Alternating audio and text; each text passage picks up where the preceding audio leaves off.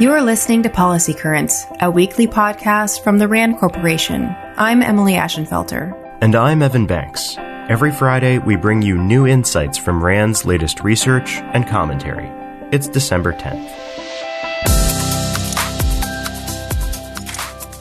Russian troops are building up near the Ukrainian border and in Crimea.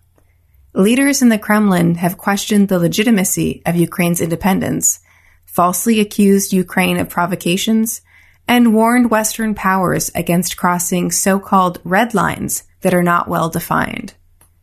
Moscow has also called up tens of thousands of reservists on a scale unprecedented in the post-Soviet era. As a result, concerns are rising in Washington and Kyiv that Russian President Vladimir Putin could soon launch an attack. So, what could happen if he did? According to RAND researchers William Courtney and Peter Wilson, if Russia does invade Ukraine, then it would likely employ massive cyber and electronic warfare tools and long-range precision-guided munitions. The aim would be to create shock and awe, to overwhelm Ukraine's defenses or its will to fight. But as Courtney and Wilson note, this was wishful thinking by the Soviet Union early in its war in Afghanistan. It was also part of America's misguided calculus early in the Iraq War. If Ukraine does not break, then Russia could pay a high price. For one thing, Ukrainian defenders have certain geographic advantages. Their military has also been hardened by 7 years of fighting in eastern Ukraine. And as for the US and its NATO allies, it's possible that they could react to a Russian invasion in a way that goes well beyond their response to Russia's previous assault on Ukraine in 2014. A likely Western response may be expanded training and equipping of Ukrainian forces, plus significant financial and economic sanctions on Russia. There are other options too. Ukrainians may be unable to defeat a large-scale invasion by Russia, the researchers concede, but they could inflict high casualties. That's a sensitive issue in Russia, and occupying Russian forces might be stretched thin and vulnerable to insurgents who stay behind. Overall, Courtney and Wilson say that the US, its NATO allies, and Ukraine itself could impose immediate and painful costs on any Russian invaders. And it might not end there either. For many years after an invasion, Russia could face reinforced NATO power. Ukraine isn't the only spot around the globe where concerns are growing about a possible incursion by a U.S. adversary. I'm talking, of course, about Taiwan and China. Multiple war games conducted last year suggest that the U.S. military may struggle to defend Taiwan from a Chinese invasion. And in the one simulation in which the U.S. was successful, it relied on critical military and intelligence contributions from Taiwan. But this scenario assumed an optimal Taiwanese strategy that employs technology that does not yet exist.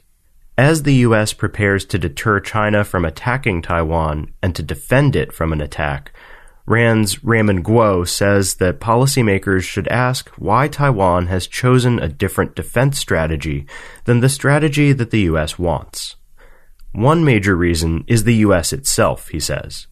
Washington's policy of strategic ambiguity, in which it's deliberately vague about how and whether the U.S. would defend Taiwan, does not provide Taipei with a clear security commitment, even as U.S. intervention is essential to any effective defense against China. That's why Taiwan's new strategy is not the one I mentioned earlier, that might contribute to a successful outcome. Rather, it is a strategy designed to maximize the likelihood of U.S. intervention. According to Guo, Washington can convince Taipei to shift gears by addressing Taiwan's fears of abandonment by switching from ambiguity to clarity.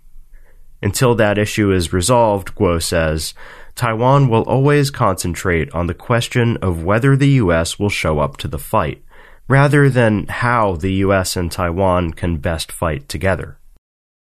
One of the most consequential human responses to climate change is, and will continue to be, the mass movement of people. Estimates of just how many climate migrants we could see in the coming decades vary widely. They range from tens of millions of people displaced by 2050 all the way to 1 billion people. A new RAND paper explores this emerging challenge and reviews how 6 countries are developing policies to respond to climate migration and mobility. There's a lot to dig into, and I encourage you to read the whole paper at rand.org, but I'll highlight just 2 of the author's conclusions. The first is that there's no recipe for climate mobility policy. And in the coming decades, climate migration may not just be an isolated policy problem. Rather, it could be an overarching condition of our human existence, one that is intertwined with every aspect of public policy. And the second conclusion? The physical effects of climate change may make some amount of human migration necessary, the authors write.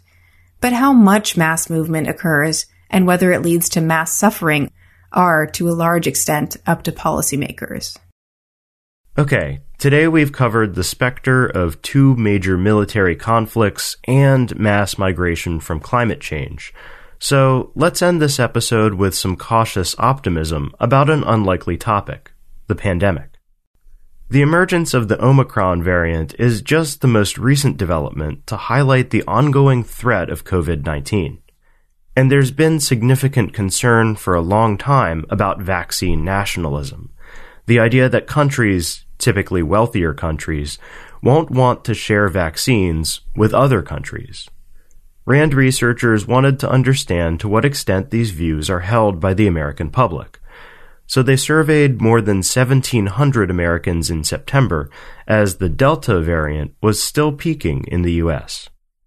More than 2/3 of respondents strongly or somewhat agreed with the idea that the U.S. should send extra vaccines to other countries. And nearly 60% of Americans agreed that not helping to fight the spread of COVID-19 in other countries would put the U.S. at risk.